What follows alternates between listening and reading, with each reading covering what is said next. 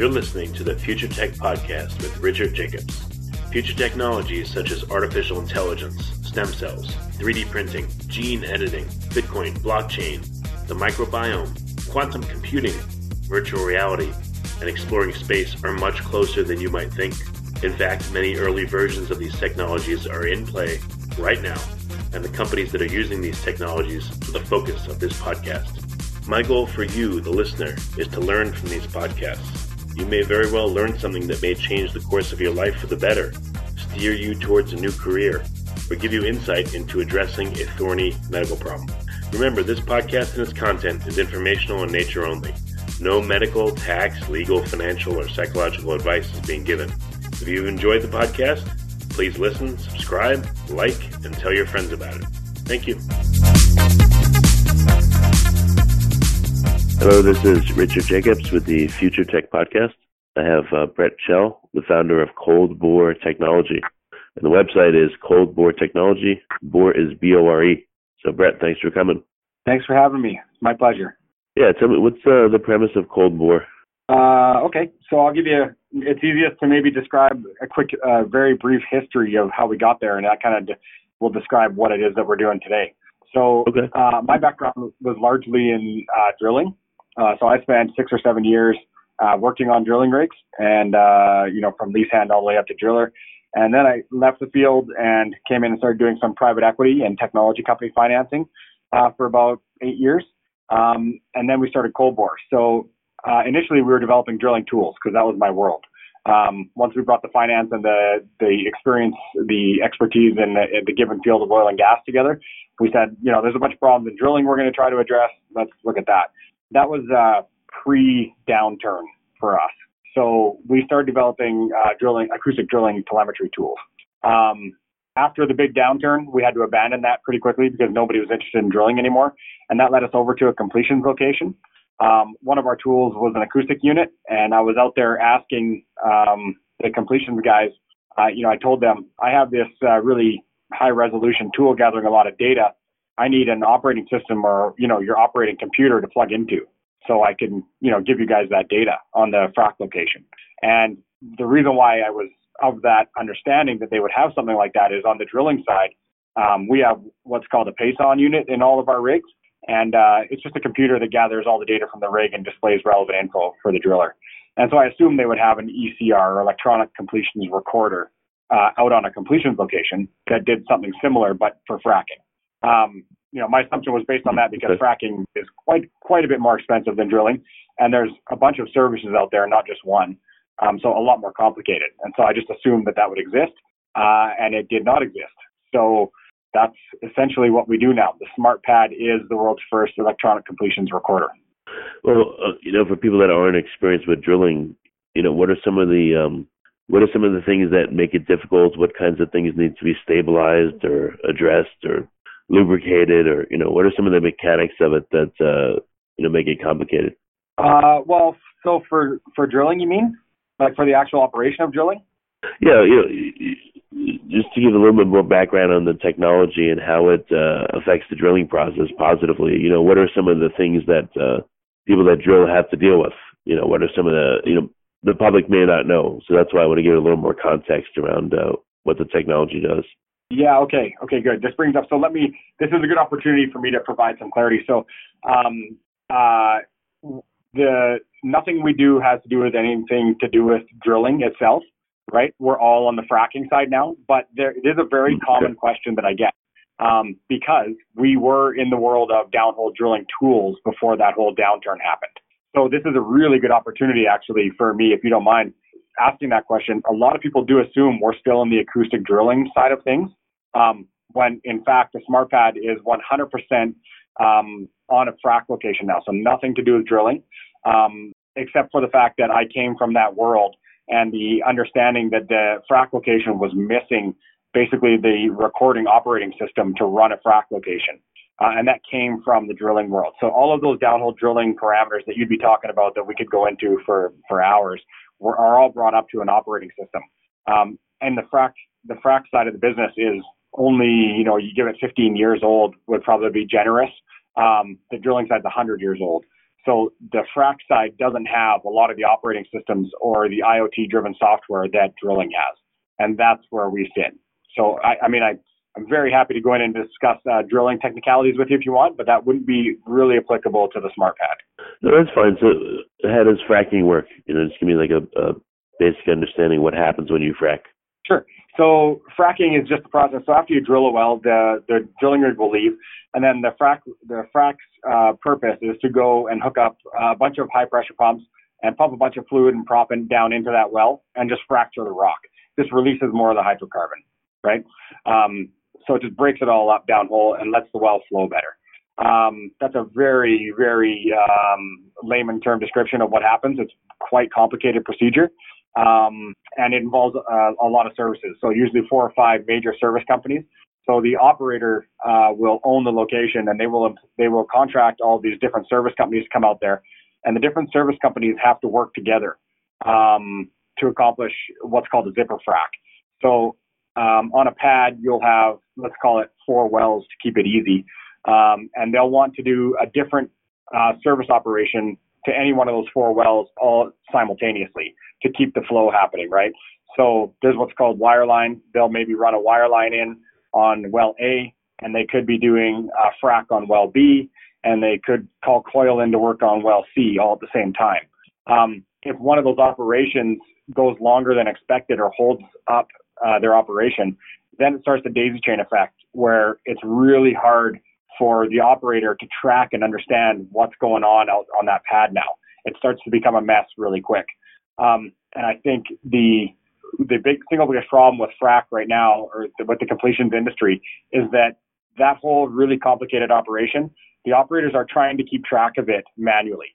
So they are literally using notebooks and Excel sheets to gather data from all these different service companies to try and write it down by hand, who started what operation at what time, when they moved, when this company moved to here, when that happened, and they're moving it through their companies manually. So that is where we stepped in and said, hold on, we should have IoT-driven software like every other industry in the world does, tracking all these operations automatically. And then we can ingest all of the other 5 or 6 service companies' different data sets, combine them into one, and we can attach that to the operational workflow that we're capturing from the sensors. And then after that, the world's your oyster. That data is now normalized. It can be moved through your business from different departments seamlessly without anyone touching it. So that's really the process of fracking, the big problem with fracking now, and then our solution that we've kind of derived. Oh, okay. So what kinds of data? I mean, do most operators not even collect data? They just do it, and if problems come up during the process, they fix them and they don't keep any data? Or is it that they keep data, they don't know what to do with it? What kinds of data? Yeah, I'd say it's more that one. So they do track stuff. Like they track, we started this operation at 10 a.m. Let's call it fracking, and we fracked until 11. But that's a person watching and writing that down, either in Excel or in their notebook.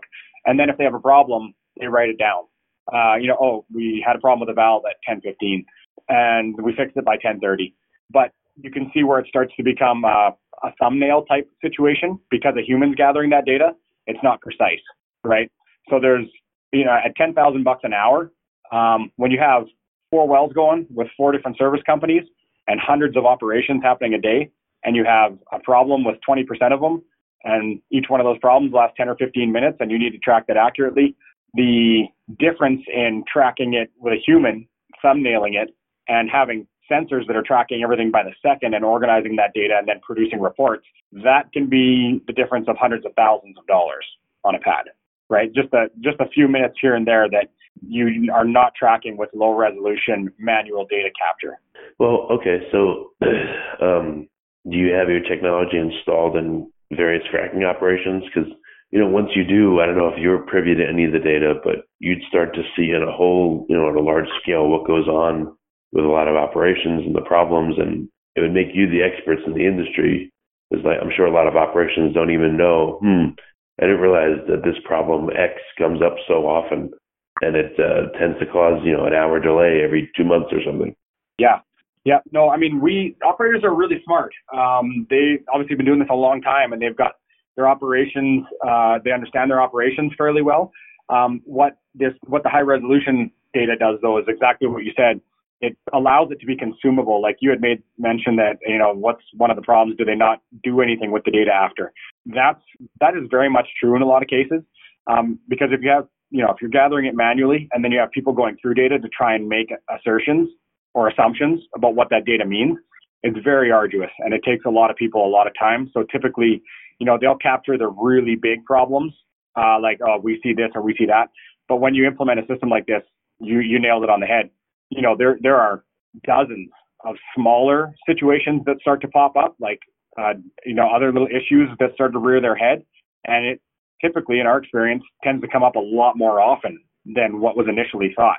And then they start to be able, as the old saying goes, if you don't track it, you can't improve it, right?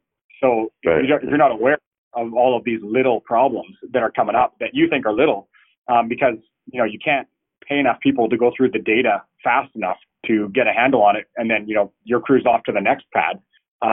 You're never going to know about these things. But what every other industry in the world, and to be honest, completions is behind on, is doing is that they have switched over to sensors that drive software.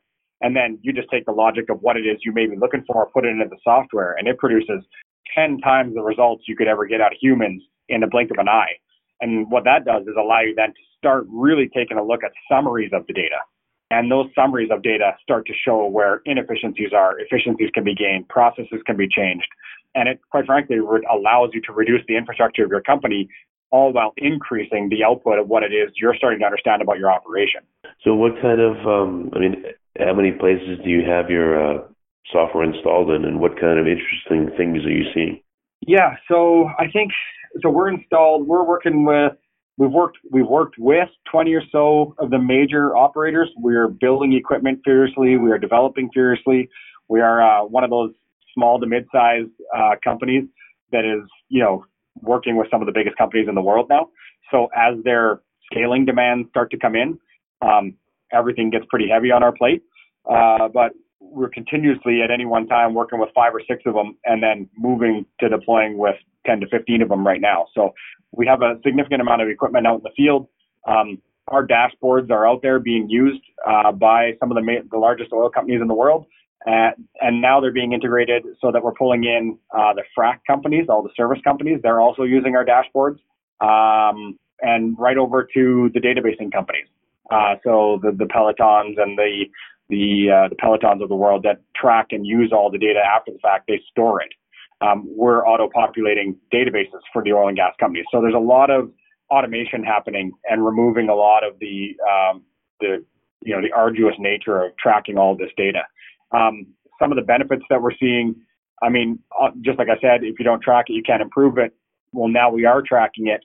And what's happening is we're getting a lot more visibility into the operation, and it's breaking stuff down for the operators in ways they haven't thought that it actually would have been happening before. So if they thought that they were taking an average of 15 minutes to do well switches, they're starting to realize that, well, hold on, if we add up all the well switches and draw that summary off Coldbore SmartPad, it's telling us we have an average of 45 minutes of well switch. Why is that? And so when we dig into it, it starts to reveal itself saying, well, that's because someone in the field was actually categorizing this as well switch, but it's maintenance, right? Oh, okay, I see. Yeah, we need to change that. But the problem was, until somebody was able to track all of the data and produce these summaries very easily, you just wouldn't even think to ask the system for that question, right? But when the summaries are produced, these summaries are produced right in front of your face, it's very easy to just ask questions and say, why that one? And you look through your list and say, well, what about that? Let's dig into that. And you start digging into those, and that's a big deal. When you start finding half hour on each well switch happens 15 times a day at 10,000 an hour, that's one of probably 40 cases like that. And that's just where high resolution data comes in and starts, really showing the advantages of having it. Do you think that your equipment will become a requirement as part of regulation for the industry in order to improve it? I think it's really hard to regulate across states, so I doubt it. I think where the merit comes from this system will be, our hope is obviously we have an edge server that goes on location, and we're a fairly small Switzerland-style software company.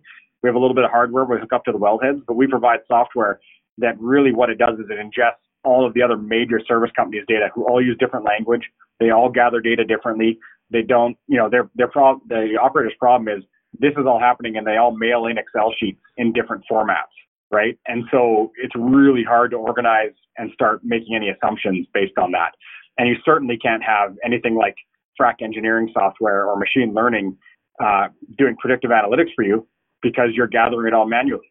So that does not allow for on-the-fly analytics, right? If you're gathering it manually, it's only studied empirically. And the empirical study, even at that, is very shallow because it's just too much data for people to pour through and make these assumptions. So I think the adoption of this is going to be fracking. Fracking is just quite a bit behind most other industries in terms of using software to really eliminate infrastructure. I kind of, akin it to still sending letters with a typewriter. And, we're trying to bring an email system in that's going to have, everyone listen in it and everybody can talk instantly, all in one spot. All the data's there, everyone can see it, and we can make decisions on the fly rather than mailing a letter back and forth. I think this is the change that the industry needs. Now, whether it's us or some other company, that's yet to be seen. But the fact of the matter is that they need this IoT software revolution to happen, and it's got to happen pretty quick because people need to find margins outside of squeezing service companies. I can mean and call the company What the Frack. Under advisement. You'll be paid a royalty if we do. So, I don't mean to beat it to death, but I always look for surprises, So the example you gave of mischaracterizing maintenance as switching out a wellhead, that was interesting. Anything else? Any last surprises or other interesting data? Yeah, so there's a lot of that stuff that happens. The way that they typically, and I'm going to use terminology that one of the problems with trying to describe all this stuff is I could give you one set of examples using terminology and it's not standardized across the industry. So every company calls it a little different. So what we're doing is this dashboard is providing a standardized data set that will provide normalized databases, which are very important if you're going to be asking for on-the-fly analytics, or if you're going to be asking for frac engineering software, or even these companies a few of them are starting to wake up to blockchain-enabled smart contracts because they spend a lot of time moving, dealing with the contract and POs back and forth. So what they're looking for is a solution in terms of a smart contract that can automate this process. But everyone that they bring in to talk about their smart contracts at these conferences, they start talking about the benefits of a contract in its generality. And really what the problem is the data capture in the field is not there. You cannot populate smart contracts with subjective data that's unorganized. It does not work like that. So one of the big surprises here is that implementing this dashboard normalizes databases, and this solves a major back-end problem in terms of the APAR departments with these huge companies like Shell and Exxon and Conoco and BP. Like we're talking hundreds of millions of dollars. You automatically end up with a normalized database, which does allow for the smart contracts to be executed. And so they're looking at it in one or two or three different major problems that they'll get to in time. When what we're saying is normalize, you need to, first of all, standardize all the data capture in the field. So we are that aggregator box, I guess, if you will, that takes in all the different languages. We put them all in one language. We make sense of it. We drop it all into the databases automatically for them. And then it's ready to be accessed on the back end by whatever different software you want, smart contracts, frac software, whatever it is, because it's all normalized. So anything you put on the back end that goes to ask the database questions, it knows where to find it. Thus, you can produce results.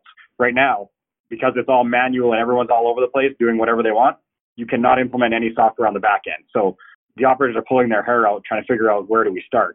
And I think that one of the magic points of this is we've started at the wellhead, we produce the normalized database, and the rest of the problems kind of just start to sort themselves out. Well, this is good. It'll become a competitive advantage for the companies you're helping, and it'll be the stakes to even sit at the table soon. Because, if I have a fracking company that's just manual and yours is automated and tied together and all that, you're going to get much better operating efficiency than me and push me out. So I hope that this becomes widespread. Yeah, I mean, you're exactly right. It's an industry. It's just well known, right? Like moving to automated systems that are software driven. That's not our idea, right? We just found the application here. there was a big hole in the market. And I just think it's because the industry is 15 years old and opportunity cost was too high. Up until the last 3 or 4 years, if you have $100 oil and the technology guys running around saying, hey, we have to improve our efficiency, no one's even listening to them at the oil and gas companies. They're all going into the land guy's office saying, hey, did you get us more locations? Did you get us more land? We need to move that frac crew, move it. And so the land guy has been the popular guy inside these companies for the last 15 years, pretty much the whole time fracturing's been around. Now, when the downturn happens, no one's in a battle for land anymore. They're trying to figure out how to squeeze more margin out of what they have. And so now the technology guy is the cool guy. It makes sense. How much, do you have any case studies yet? Like how much have you been able to improve efficiency or save money for any particular company?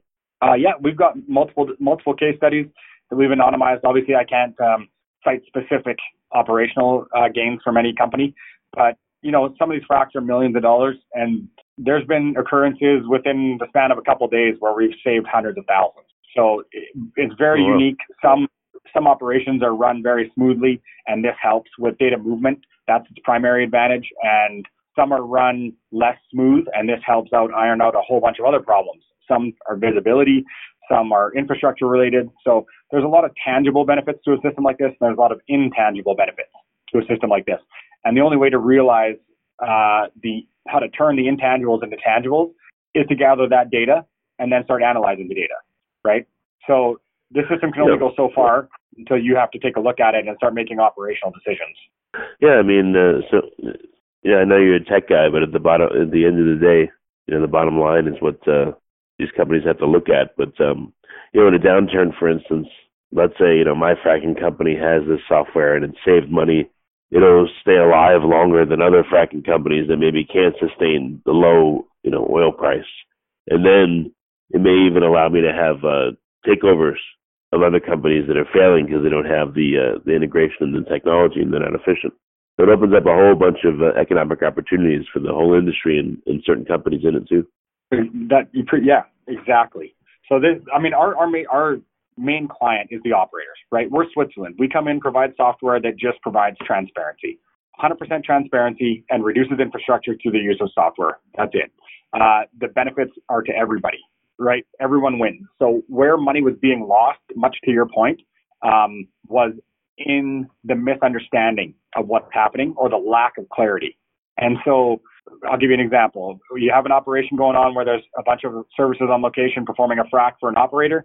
They're trying to track that operation manually, and they're just saying, well, our guy can only get out there every 15 minutes at the most. So just track it at 15-minute intervals. Don't track everything by the second. It's not possible. But then that trickles down and is a cascading effect into the actual contract. So what they would like to say is, at $10,000 an hour, if you cost me 10 minutes, I want you to pay me for those 10 minutes. I want you to pay me every minute. But that's unrealistic because we can't even track it. So now you have these contracts which have all this nebulousness built into them, right? They're saying, well, every half an hour, okay, you owe us. But, okay, what if there's 10 occurrences where they took 23 extra minutes?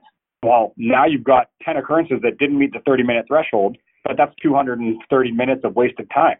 So it's just like the opportunity here is in the resolution of understanding and the clarity and transparency.